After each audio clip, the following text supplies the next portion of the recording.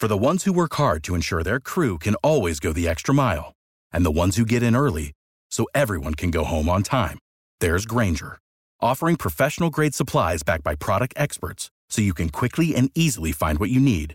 Plus, you can count on access to a committed team ready to go the extra mile for you. Call, click Grainger.com, or just stop by. Grainger, for the ones who get it done.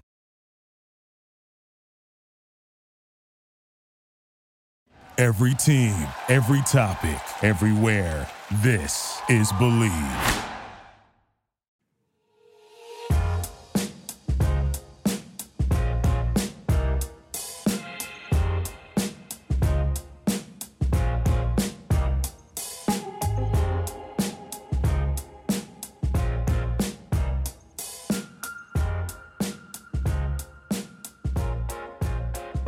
BBN, here we are for another episode of Believe in Kentucky, courtesy of Believe.com, Believe Podcast Network. Appreciate y'all tuning in. Check us out wherever you get your podcasts. We got from the Cat's Paws, AG, Aaron Gershon. My name is Vinny Hardy. We got our resident QB1, Jalen Whitlow in here. Fellas, how y'all doing? And Jalen, man, you got us a guest in here too, so we got to let you tell the people who you done brought in to enlighten us tonight, man. Yeah, man. So, a guy that I always liked, always respected. I remember he came in and, I immediately was like, man, this guy throws a sweet ball. And I remember my dad coming to spring games like, man, he does throw a sweet ball. I was like, I like this dude, man. He's a good dude, good energy. Again, a fellow quarterback. I'm biased over here, so had to get my guy Reese Phillips on, man. Absolutely. I appreciate it. I was wondering what that intro was going to sound like, so I appreciate that. That was good. Oh, man, always a big Jay Witt fan, man. Always. I appreciate you, man. Appreciate you. I knew I was going to let him do the intro. That was good, man. That was good. We was all along for the ride. Yeah. Well, fellas, man, and we can't wait to get y'all's insights. And AG, man, you cranking out content on the Cat's Paws like a madman this week. So yeah, it's a long week. Basketball Media Day Tuesday, and man, Monday I almost forgot to show up at Stoops because we had the bye week last week and it's running together and all that. But no, it's been good. It's a fun week, and I'm really excited to get to Knoxville. This should be a lot of fun. So you guys, we got two guys on here who have been through bye weeks and start back getting into the groove after the bye week. So what's that like for the guys? Y'all have been in that position. What has this week ramping back up for Tennessee been like? It's I think it's unique because, usually not a lot that you coming off a bye week and you got to play the number 3 team in the country or, number 2 team in the country or whatever they are. Coming off a bye week and you have a rival, coming off a bye week and you got a lot of guys back from injury and you're playing an away game at your rival and college game day is going to be there, 7:00 game. So I think it's, I'm sure they had a little more urgency during the bye week than most people have because, you're getting ready to play somebody who, it could be really, really good if you beat them, or it could, anytime you lose to a rival, it's not good. So, a little more urgency in that, if I had to guess. From what I hear, they allow, Levis to sit and Chris Rodriguez to sit during the bye week, which is smart. Yep. There's no reason to, bona fide guys, there's no reason to risk them during the bye week. Let them heal. I think that was good. But, yeah, bye weeks were always it's always tricky as a coach because, there is a such thing as too much rest and there is a such thing as going too hard on the bye week. So it's a happy medium you got to find. It's a balance in there that you got to find. And we'll see. You get some teams that come out, on fire after a bye week. But most teams come out and it takes them a couple drives to really get the rhythm back. So we'll see how that goes. They got a veteran quarterback, veteran running back. Leadership is very veteran on the team. So, I think it'll benefit them, especially with the injuries that they had. And Flax is back too. That always have to have when you're starting tackles. So that's kind of my perspective of it. It could go either way. It was always good for my right shoulder, though, to be honest with you, to just give it a couple days of rest. So that's just kind of my perspective on it.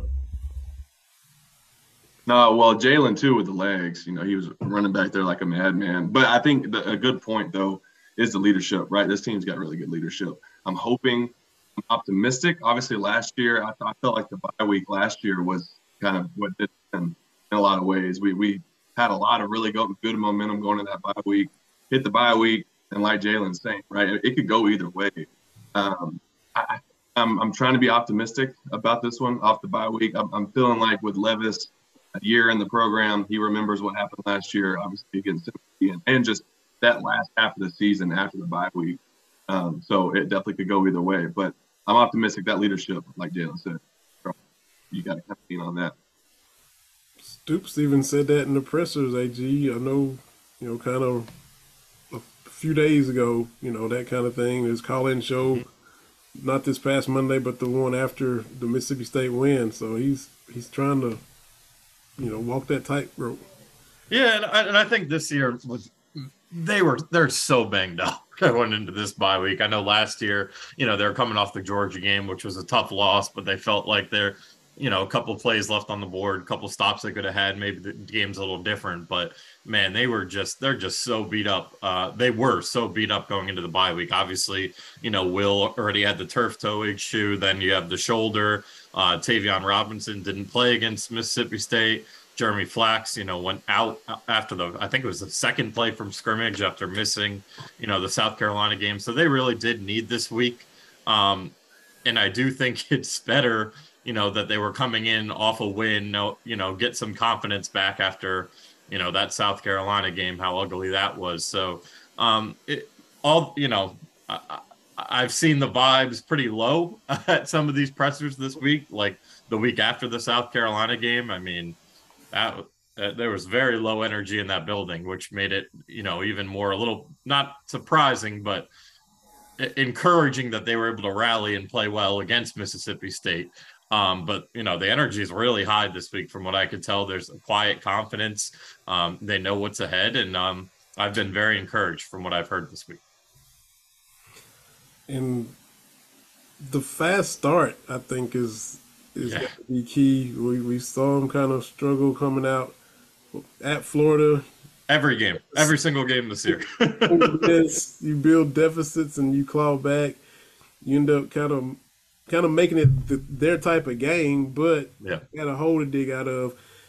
This coming Saturday isn't the game where you want to get down or get punched in the mouth. You got to kind of weather the storm in this one and get through that first quarter or whatever, and let Tennessee kind of settle down and not be so jacked. And just like, you hear the NBA playoffs all the time, just weather the storm. And that's really what they got to do, I think. No, it's crazy. They have not scored first. They've scored first only once this season. That was Youngstown State, and obviously Youngstown never scored. Every other game they've played from behind. So all four of their SEC games, they fell behind by double digits. To Ole Miss, to South Carolina, never recovered, by 9 at Florida. So they can't afford to play from behind in this one because Tennessee will lap you. And I think the other thing this week that's going to be so important is you got to get to the quarterback. They've only had 10 sacks this year. That's second lowest in the SEC. But, man, those plays that Tennessee loves to have are those deep balls, and those take time to develop. Obviously, they're quick to the line of scrimmage, but any deep ball is going to take time to develop. And if, Hooker's got time in the pocket, he's going to make you pay. So you got to get in there and disrupt him, and you also got to do what you've been good at this year and limit those scrambles. So I think the fast start and defensively, man, putting pressure on Hooker, those are the two keys for me. Yeah, and I think, obviously, you're playing at Tennessee again. You can't simulate 110,000. I mean, it's impossible. I mean, I don't care how close you put the speakers behind a quarterback in practice.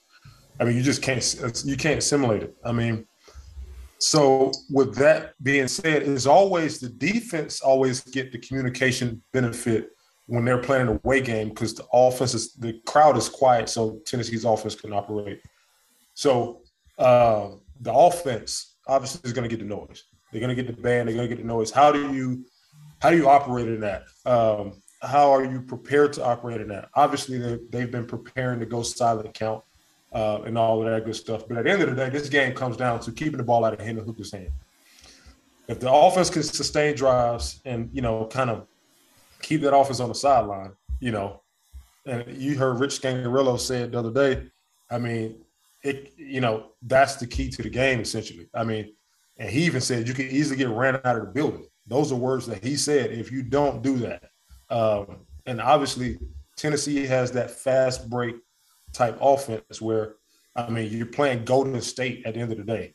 You're playing the Golden State Warriors. You can blink an eye and they could be up, 20 points, right? So you got to try to play some ball control and kind of be smart about what you're doing. But to do that, at the end of the day, it comes down to execution. You got to move the chains on offense. Again, Tennessee's defense is like 7-on-7 against most teams. At the end of the day, they're 129th in the country. So I'm looking forward to, again, this is with quarterbacks over here, man. I'm looking forward to, Levis throwing the ball early and often. Contrary to what most people may think when it comes to a ball control game, I'm looking forward to them being able to take advantage of what's in the pass game. And that'll in turn open up the run, in my opinion. So I think it'll be good to exploit. Again, they got guys injured in the back. They got two. I think they got a safety or two out at Tennessee. So this is perfect to look. You got Berryon Brown, Tavion back. Let's use those guys and let's get your horses running. Downfield, man. Early play action is what I would like to see. But again, hey, look, I came to the right spot because that's exactly what I was going to say. It's Stoops' MO to control tempo, run the ball, all these, and then we're great at it, right? We are, but I think obviously the play calling is where it's going to live.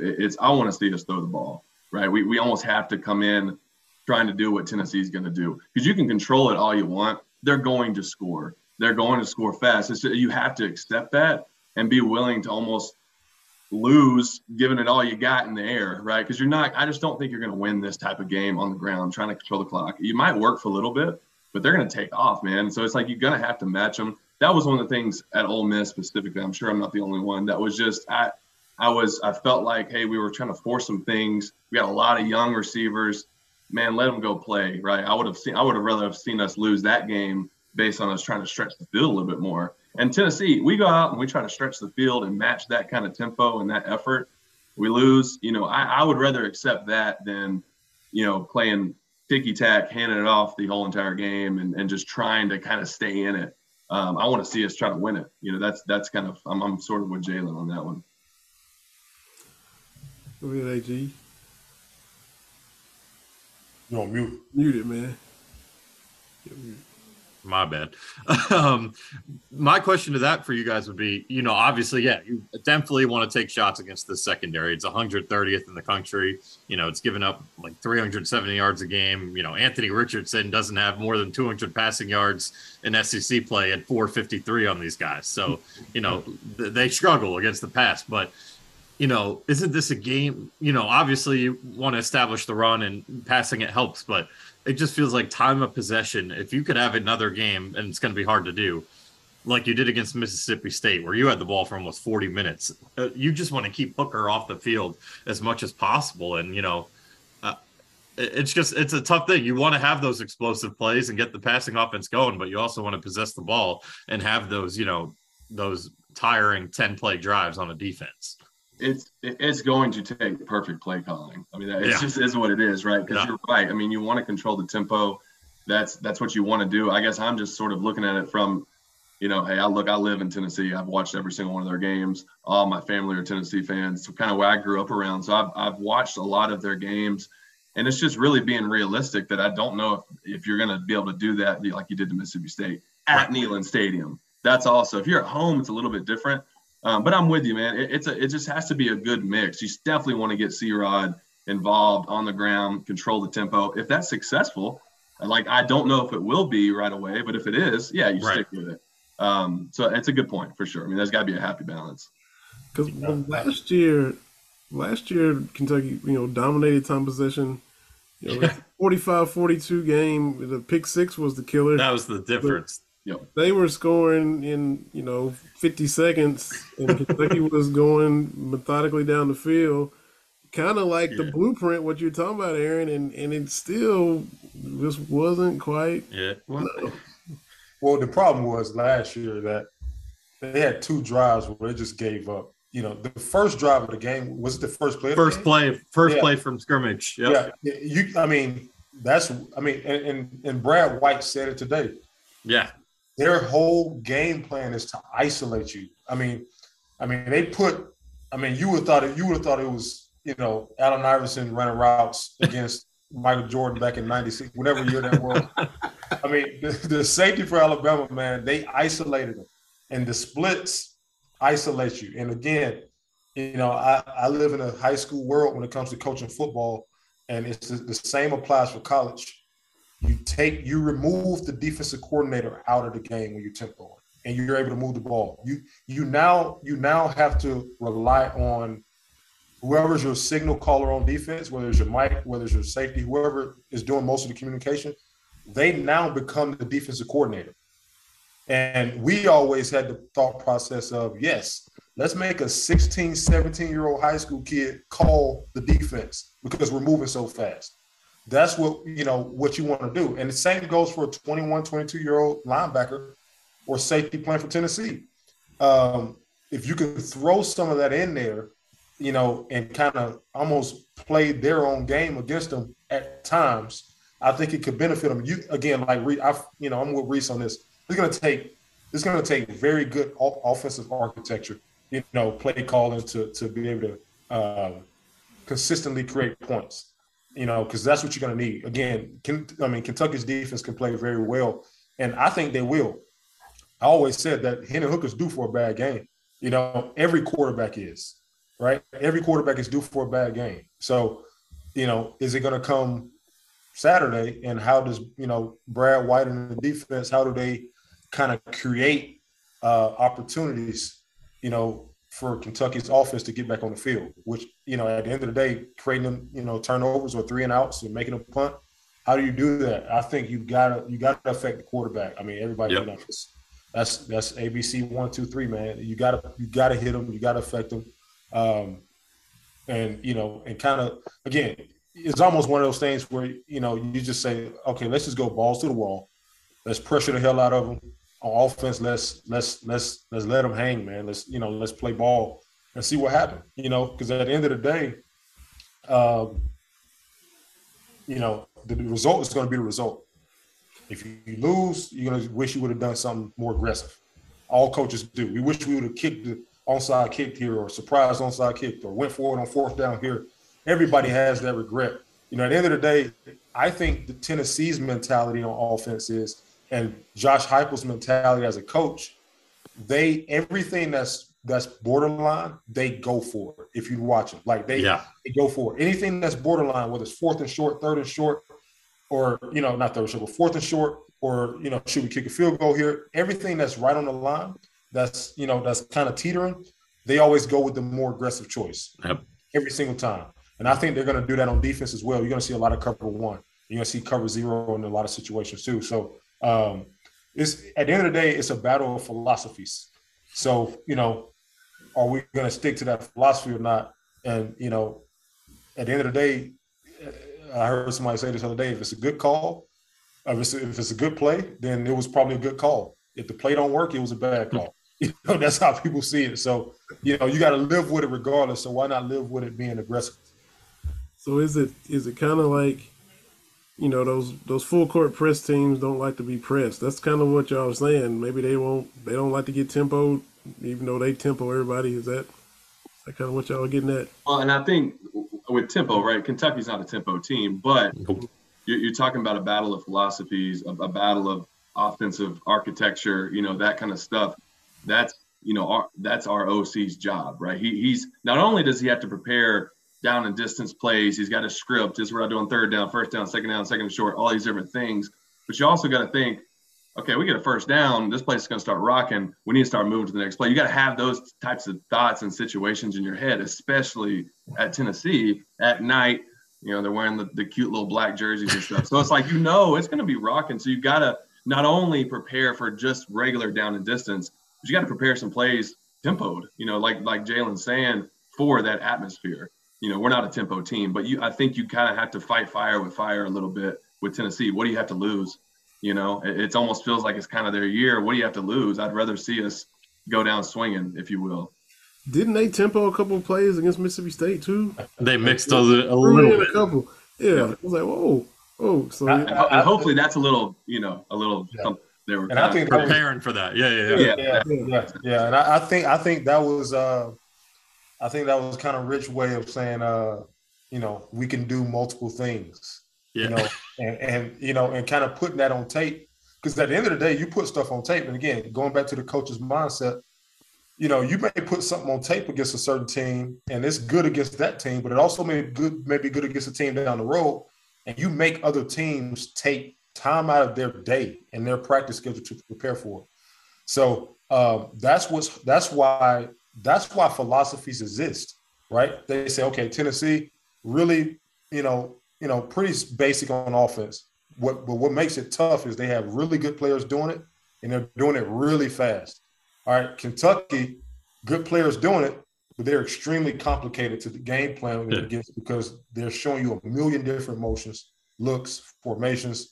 So at the end of the day, it's all going to come down to it comes down to who can execute. But, philosophy will play a huge part. But I think it'd be cool. I kind of wish this was a 3:30 CBS game. And I wish Florida Georgia was another weekend. Yeah, you kind of get those students another few hours to intoxicate. And I was hoping for a nooner, if we're being honest. Yeah, it's hard to put. That would have been in our favor for sure. Yeah. I would have taken the nooner. That's true.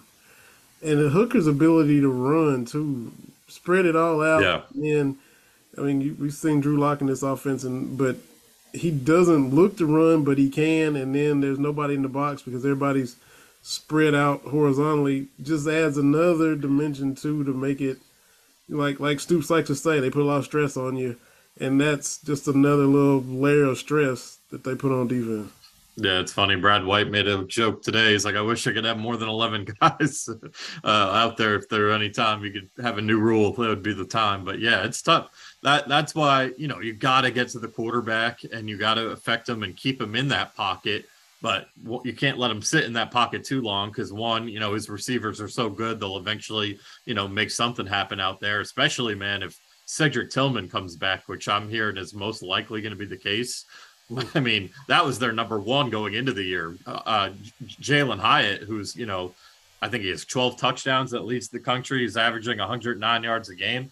He was their number 3 or in some places they're 4, depending where you look at their depth chart, going into the year. It's just insane the talent they have at receiver. So, if you let Hooker hang around in that pocket, he's either going to find one of those studs out there, or like you said, Vinny, he's gonna take off and scramble. He's run for 318 yards this year and 3 touchdowns, and he's made a lot of big time plays on his legs. And that's something that Brad White talked about at length today. That's something Jordan Wright talked about. So they're aware of it. They know the challenge that it's going to be, but it's just one of those things. It's easy to talk about. It is been proven nearly impossible to stop. Will this be Stoops' biggest win? And if not, what is? I would say Louisville. Right. I would say right now, I think Louisville 2016 was kind of the momentum changing win that he needed. I would still say that first win at Florida, getting that monkey off the back, that would be it for me. But if he gets this done today, given the what the history of Kentucky, Tennessee is, the only win he had in Neyland was, let's face it, it was a 20% capacity, awful Tennessee team that, with a coach that was cheating the whole time. So it was a disaster that year for them. So this would be it. We ain't giving that back though. And I'll ask you guys, I mean, is Jalen, we've talked about this on this show. It's one of those games where, I don't think Tennessee is going to discount Kentucky, but they got Georgia next week. And you gotta think that's on their minds, in the back of their heads, that trip to Georgia, knowing what's at stake, in Athens, kind of just assuming you're going to win this game. That's got to be in the back of their minds at least a little bit. Yeah, if I had to guess, but it's one of those things. Again, I know people on here are going to think I'm really biased on this one, but I do believe, and I just got off the phone with one of my best coaching friends, one of my best friends, period. But I do believe that the way they practice, because again, I guess, I kind of know how they do things a little bit when it comes to practice schedule. The way they practice, the way they play, their philosophy, their style of play, it allows them to be able to kind of focus on what's in front of them. Because when you're practicing that fast, you literally have zero time to think about anything else. I mean, it's like boom. I mean, it's really crazy. To watch a team like that practice is crazy. So, I mean, I hope that they're thinking about Georgia. And, I hope that they are, because that'll help us. And also it'll help my guy Reese Phillips, man. He lives in Tennessee. He won't have to I was just about to say, man, I'm deep in Tennessee territory right now. He won't have to hear that Rocky Top, So you asked me what Stoops' biggest win is so far. You're right. Tennessee was depleted. As someone who grew up a Tennessee fan, a massive Tennessee fan, this was never a game that was ever looked at. Now they do respect, Kentucky more. They have to, right? I saw some good quotes today from Tennessee players through their media, a lot of respectful quotes towards Kentucky. And I think that's a tribute to their coach too. He's a professional guy. He's not someone who's going to throw jabs. Yeah, they finally got that right. Exactly right. When it's not needed, he's not that kind of guy, and you got to respect that. But to me, as a lifelong Tennessee guy, that was the biggest win. To me, it was sweet to see. And tomorrow, obviously, would be just as big of a deal. But to your point, I've said to everyone around me the last couple of weeks, I think we learn a lot about Tennessee this weekend, regardless of what happens, because you have Georgia next weekend. And I can tell you already, they're already looking forward to Georgia. And I can tell you firsthand right now, not only their fans, but mainly their fans, they are looking forward to Georgia. You walk around, I can see it, right? Like where I live right now. It's very, very obvious. So I've said, I think we learned a lot about Tennessee as well, depending on what happens. Obviously, they come out flat. That kind of tells us a little bit. What worries me a little bit is, the LSU game was sort of a trap game for them. They put 40 on LSU. A different LSU team, though. I think LSU puts up a little bit better fight if they played right now. I still think it's a blowout, but I think it's a little bit better. Maybe if that game was at night. That's different. Very true. Very true. Very true. But, that I was impressed because you had Bama next weekend. Yeah.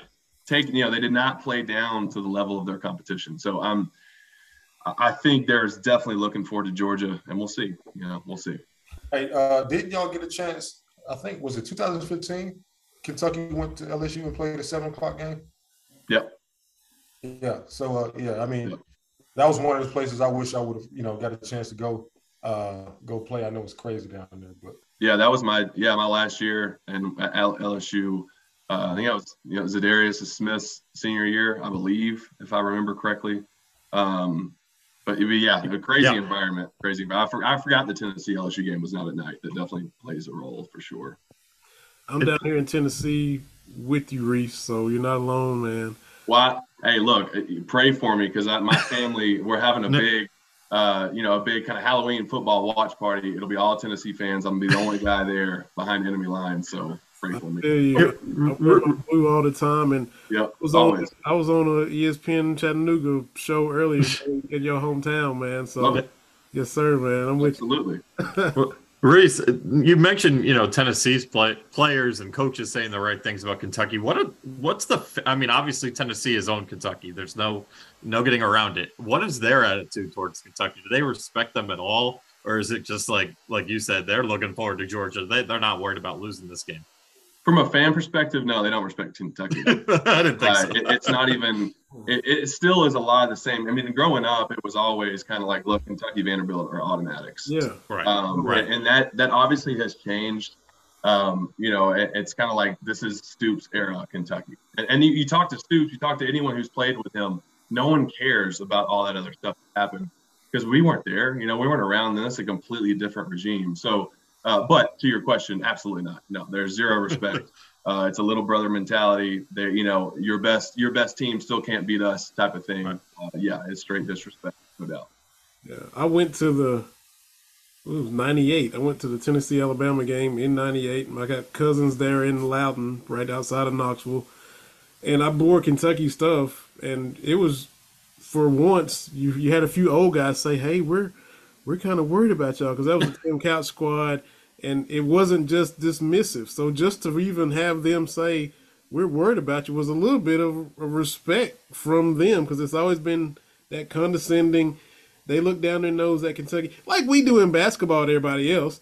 That's how Tennessee football does Kentucky and Vanderbilt, especially because those wins are in ink on the schedule always. And they're appalled when they even get a game from Kentucky and Vanderbilt.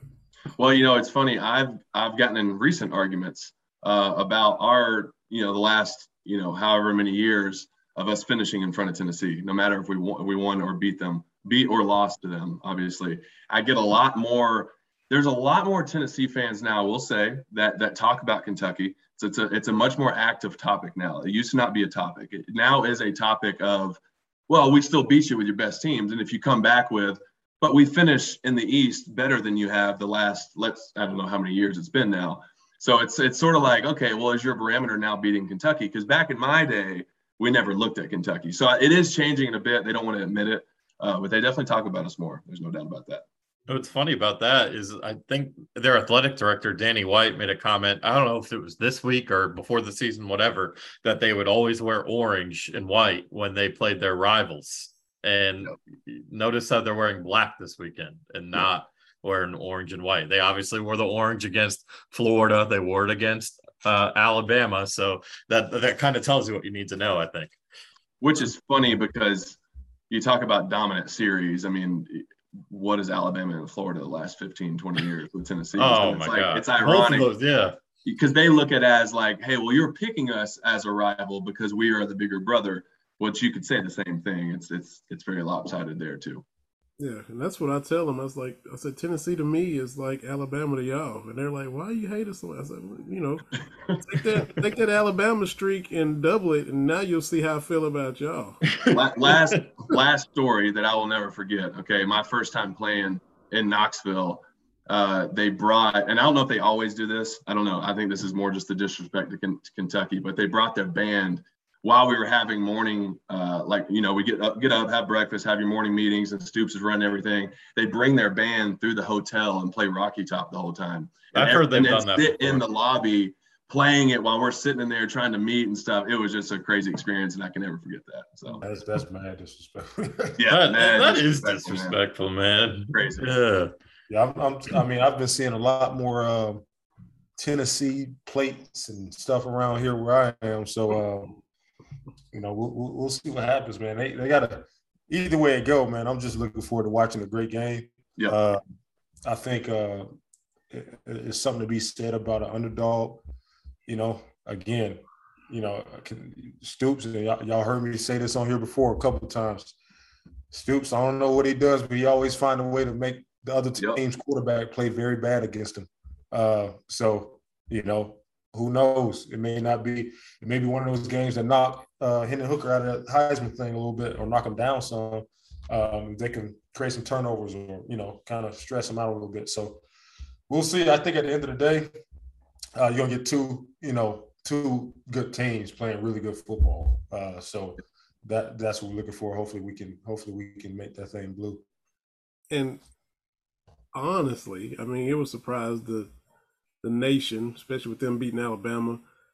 But I don't think it wouldn't surprise us if they went down there and pulled the upset. The pieces are in place. They haven't all played and clicked in special teams, offensive line, things here and there, sputtering. But the pieces are in place for them. Should have beat Ole Miss. We already know. Should have beat South Carolina without Levis. We already know that. But the pieces are in place for them to go down there. The nation will be like, oh, my God, Tennessee just beat Alabama. Now they lose to Kentucky. But we wouldn't be flabbergasted like oh my goodness, they just beat Tennessee because they've been building and the progress they made. We wouldn't be just shocked if it happened.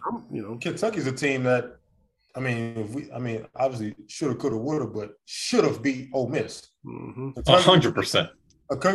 Easily a team that could easily. And when I said this earlier in the season, like right actually before the season started, like this is a team that could be undefeated going into the Georgia game. I said earlier in the year, and they are a quarterback injury and letting the guy get set away from or 7 other plays that would have won that game. Yeah, like that's how fickle it is, and that's why these coaches are wired the way they're wired, man. Because you can't take a day of play off. But I will say that y'all heard it here first. Watch special teams on Saturday. Yeah, watch special teams. I'm telling you, watch special teams.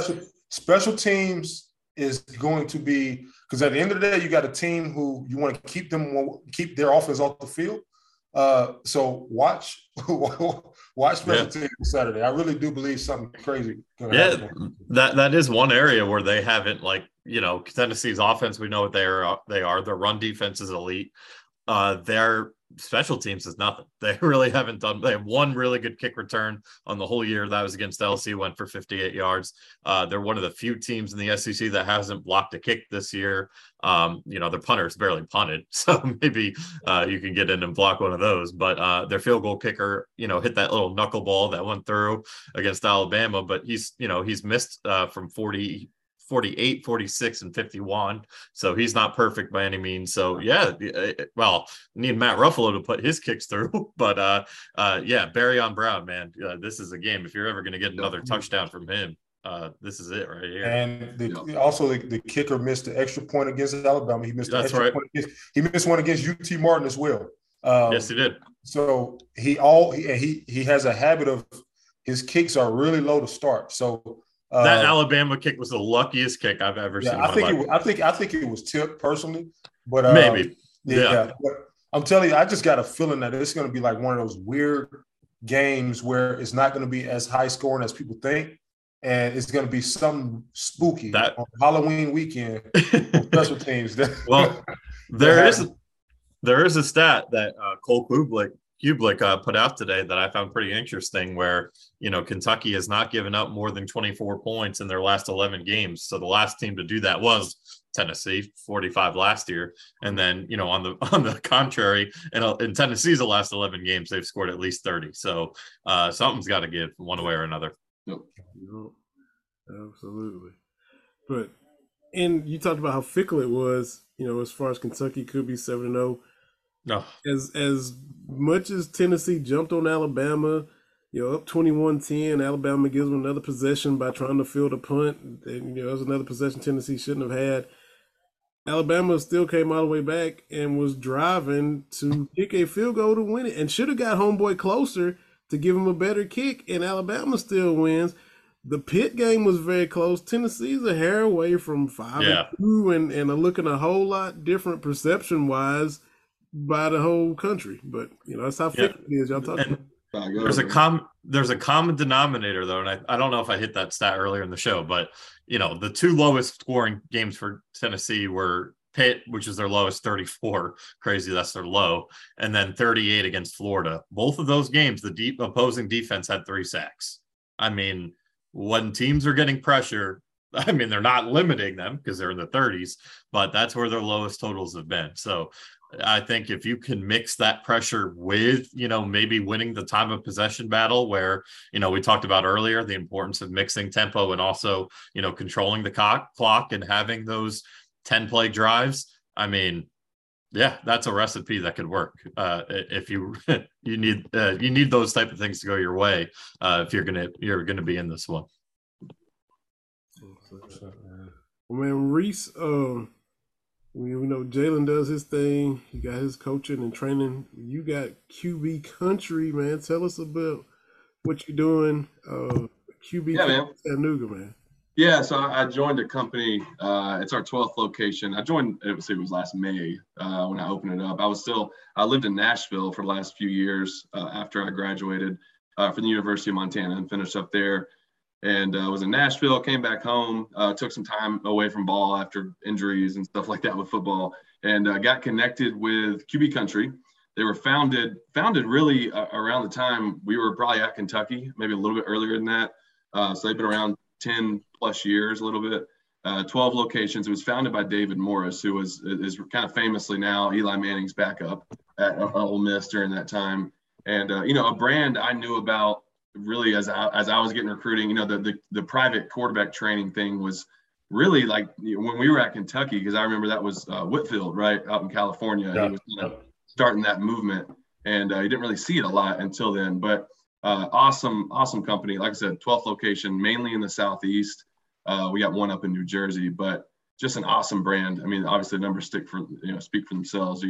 I can list off a bunch of different guys, but it's private quarterback training, and it's awesome, man. It's been going for about a year and a half here in Chattanooga. Work a lot with, and hopefully we'll expand into Knoxville for myself, but working with a lot of, obviously Chattanooga, a lot of North Georgia, which has great quarterback talent and just football in general in that area. And it's been awesome, man. It's been good to kind of get back into the game. Good stuff, man. Had to go back. Well, first of all, tell us about Montana too. You go about to ask. And go the Big Sky Country and out there, man. Man, it was. I tell you, it was. Of course, my last year I had 2 bad injuries. Obviously in college, my one at Kentucky was an Achilles rupture. I didn't want to leave Kentucky. I loved Kentucky. I was, that was the Dawson era, and at that point I had been through so many different OCs, and I just, with the injury, it was like, man, I think I need a fresh start, right? And so I left, went to Montana. Was the coolest thing in the world, man. It was a great experience. I remember, Shannon Dawson is really the one who got me hooked up at Montana, and honestly was a big proponent to me, not transferring, but helping me in that part, getting hooked up with different coaches and stuff. Awesome guy, helped me out a lot. He called me and was like, hey man, like I was talking to some different local schools, but I didn't want to come back to Chattanooga yet. Wanted to do something extremely different. And Shannon was like, man, what do you think? I know Bob Stitt really well at Montana at the time, was the coach.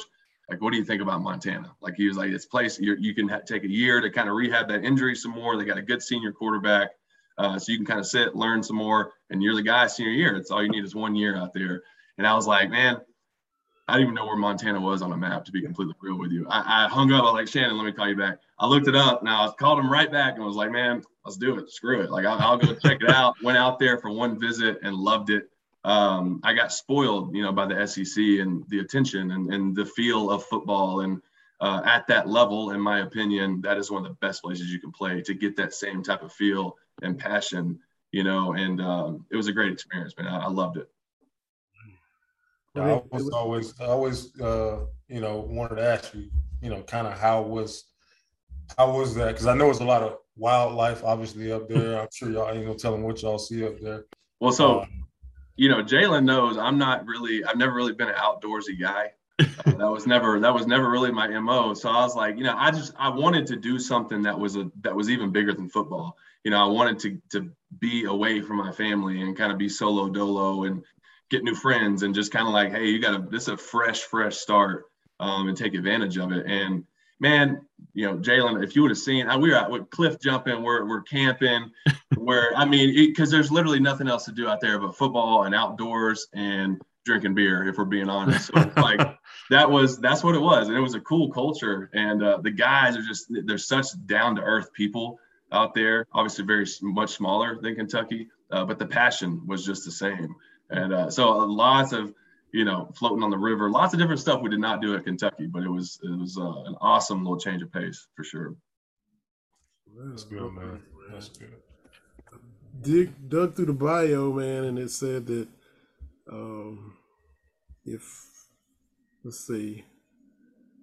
if not for football, that you wanted to be an actor, man. So what type of role would you an actor? Wow, that's got to be like my early Kentucky days. I'm like an actor. That's funny, man. I just I don't know. I always wanted to do a lot of different things. I was always in entertainment. I was a media major at Kentucky. And so I was always into broadcasting, stuff like that. Then when I went to Montana, I was a part of their journalism school, which is a little bit different. But Yeah, man, I don't know. I always was into, that side of kind of the game, and, that part too. I always thought that was really cool, and always respected and appreciated the media and kind of what they did. And I don't know. That's probably where that came from. I said, that's got to be like freshman year at Kentucky. Because I graduated high school early and came. So I'm like, that might have been right, when I was 18, fresh from high school. Randy Sanders recruited you, right? Yeah. Oh, yeah. I never forget one day we were in the meeting room. And, we used to practice my freshman year, the year before you got there, we used to practice in the morning. So we had meetings at 6:45, something crazy, on days we practiced. Days we met before practice in the morning. And I remember he was in there watching film of quarterbacks that he was recruiting at the time. And he was like, man, I really like this kid. He showed us your film. He was like, what y'all think? And obviously, he was like, well, obviously he can throw the ball. And at that time, shit, man, you trying to replace us. I'm not really about to say anything. Right, yeah. I'll be like, what kind of question is that? They're trying to bring somebody in to replace me. I'm not about to go too hard on the compliment. Yeah, he's all right. He's whatever. He's cool. He's all right. But I just thought it was cool, man, because, again, and people know I like Randy Sanders, man. I really do. Good dude. Was always very, very honest with us. Very honest. I'm sure Patrick Toles, Max, myself, I'm sure we all got our own stories of Coach Sanders being extremely honest with us. But he was also really, that he cared, though. Like, he's a good dude. And, it was always fun. But, yeah, I just remember that day vividly of him, he was actually talking about you, too. He was like, man, I like this kid. He was like, I think he'll be a really good player. And that's Signal Mountain. Signal Mountain, right? Yeah, that's right. Yeah, and that was the Tennessee tie. That was a big reason why I came to Kentucky was Randy, and I grew up with him on the sidelines at Tennessee and kind of seeing. So that was a big piece of that for me was Randy. It worked out though. I love Randy. I was really happy. I'm sure you too, Jalen. His success at ETSU. Oh, yeah. That was awesome, man. Obviously, I didn't get to play for him, but I loved Coach Sanders. He was an awesome guy. But honestly, for me, it was being able to go to Montana in that offense. That was because Randy didn't stay and Neil was there. Then Shannon. I kind of got to ride that wave of the same offense. So I'm kind of thankful for that in a way. Yeah, and I actually, the kid that's at Tennessee right now, the quarterback that I coached, Gaston Moore. Yeah. In high school, he was getting recruited by ETSU, and Randy Sanders was recruiting him. So I got a chance to go up to ETSU with him and see Randy and kind of see the campus. They got a neat little setup over there, kind of out of the way a little bit, ETSU. But he actually won a couple conference championships too. So it was all good, man. Yeah.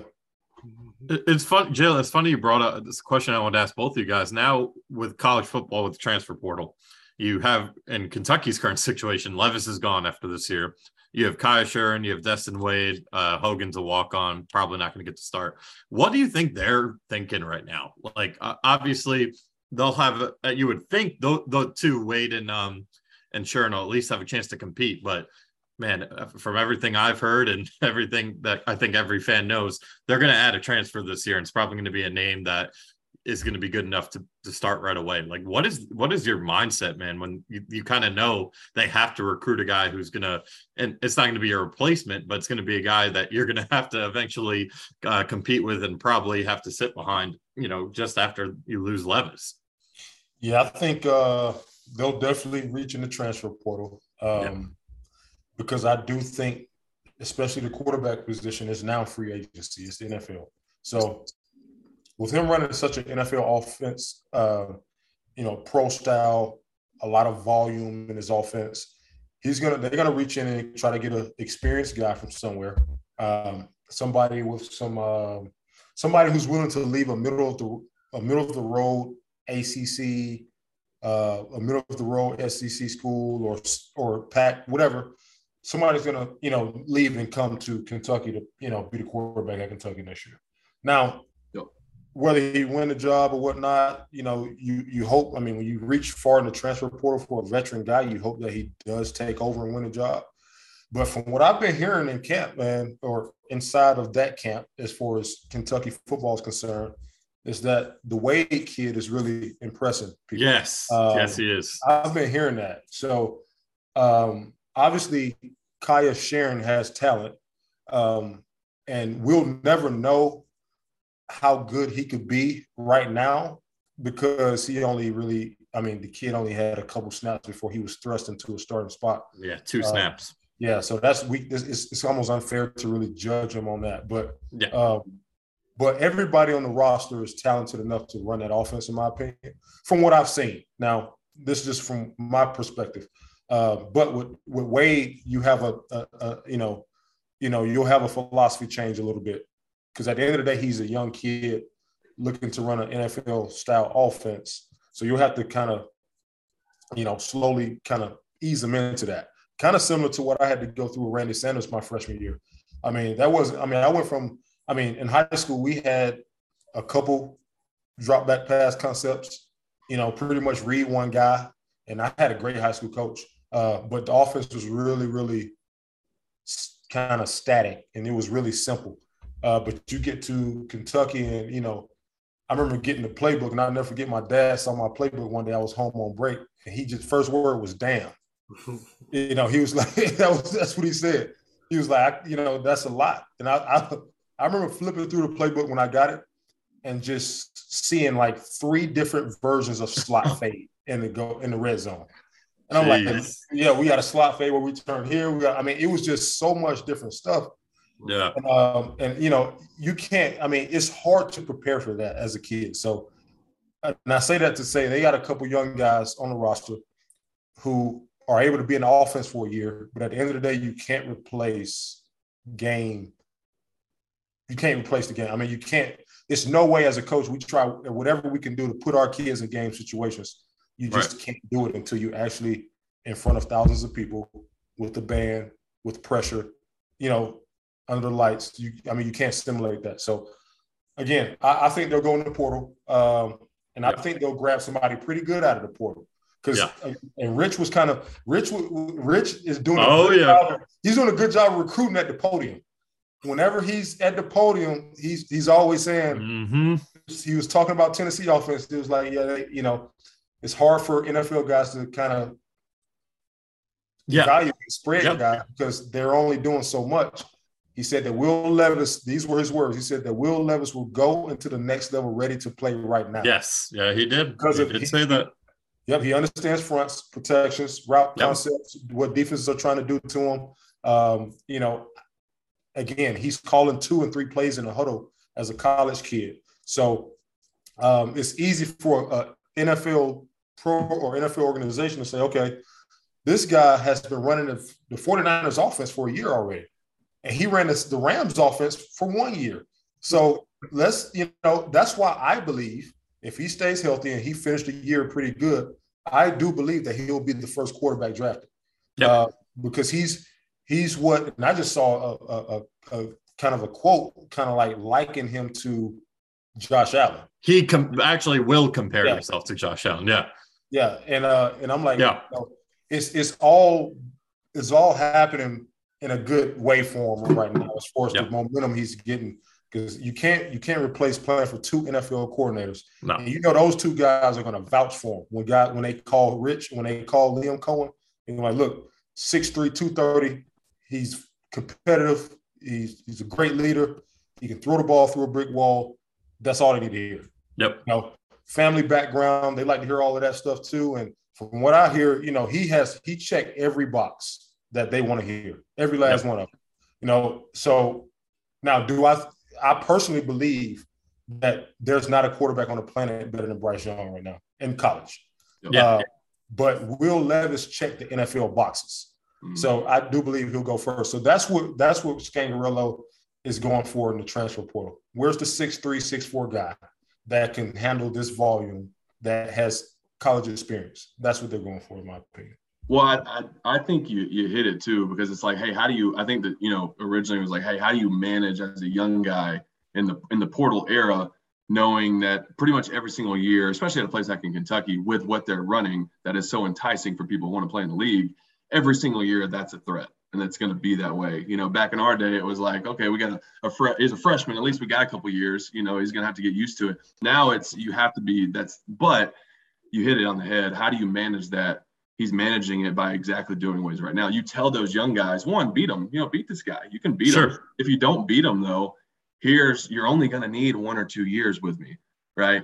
Because now you have proof that that's all you really need. So that's how you manage those guys. And it's not going to be perfect. You're still going to have guys that are going to want to leave. But that's how you pitch it. Hey, this is a proven – if you want to play in the league, this is where you're going to do it. If you want to go play in these offenses – I played in one in Montana where you're talking about tempo – it doesn't really matter what the defense is doing. And I loved it, but if I was asked to go to the NFL, I'm going to really struggle because, again, we never really at Montana running that type of offense, which is very similar to Tennessee. When I watch them, it's like that's what we were doing. They take deeper shots than we were doing. We were definitely much more West Coast, kind of, tit for tat, throwing it around, and then we take some deep shots. They are kind of backwards. But that same philosophy of, hey, I just need to know a shell. Is it too high, one high? Okay, well, too high takes me here, one high takes me here. It's quick, right? We're not trying to decipher too much. That all doesn't always translate to the NFL. So that's you answered the question. That's how you try anyway to manage those young guys as like, hey, look, you're still really young. It's proven you're only going to need a year or two, and you're going to be so much more marketable to the NFL if you do that. Yeah, and I don't know if you guys have seen Twitter, but there's a name floating around there, and I can't confirm. There's a Rich Scangarello connection and interest in DJ Ugalele from Clemson. Just going to put that out there. Yeah. I feel you. Just watch your film. I'm just saying. I know you got all the film, Jalen. Just get there. I'm just saying, once he hits the portal, because he's going to, Cade Klubnik took over last week. Just get ready for all the hype. And, yes, it's real. We'll see what happens. Yeah, I think he he's complicated, man. He really is. I feel the same way.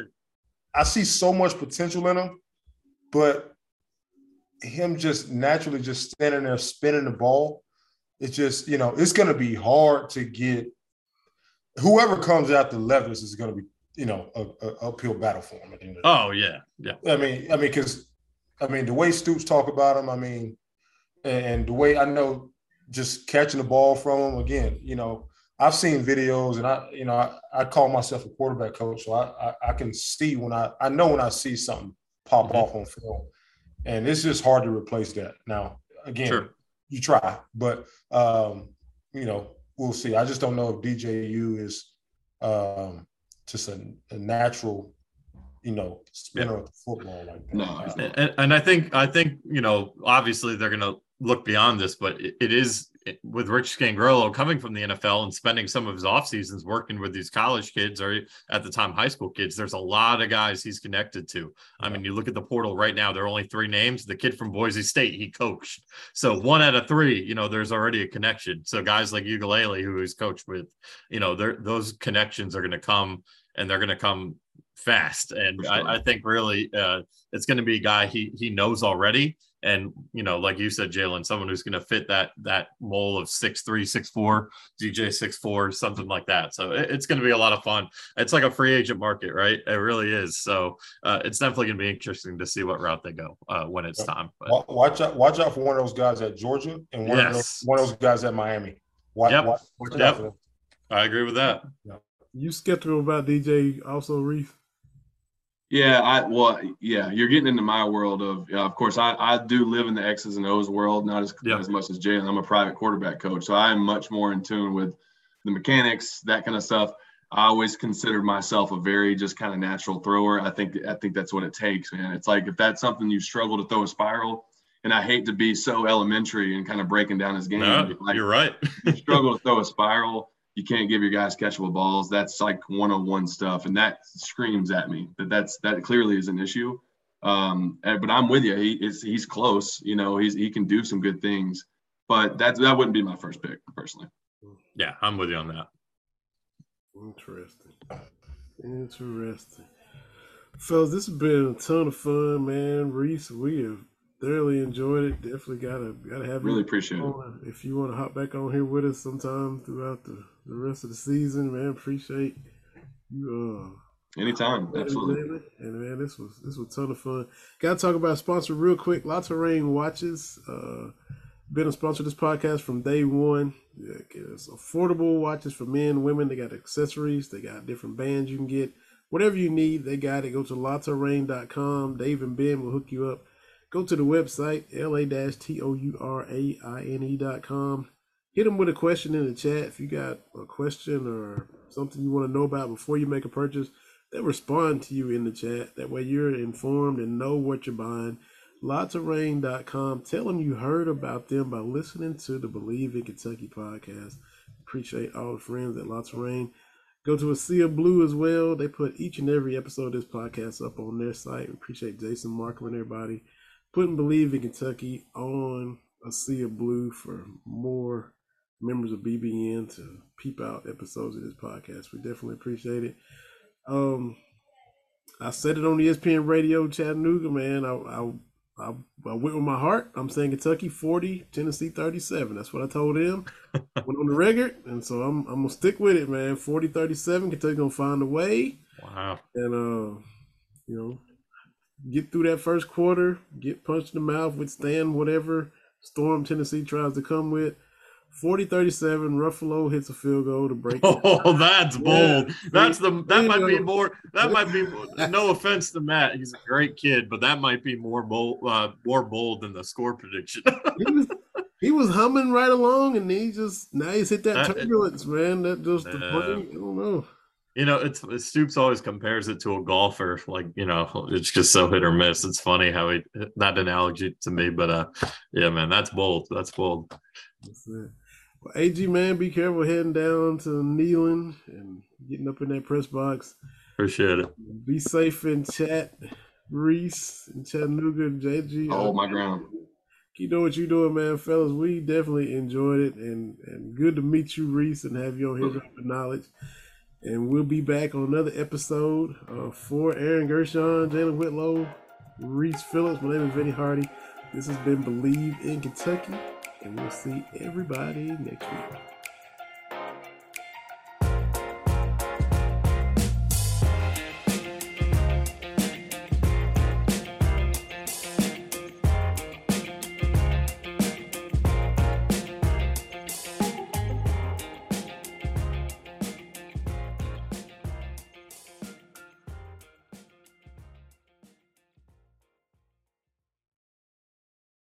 For the ones who work hard to ensure their crew can always go the extra mile, and the ones who get in early so everyone can go home on time, there's Grainger, offering professional-grade supplies backed by product experts so you can quickly and easily find what you need.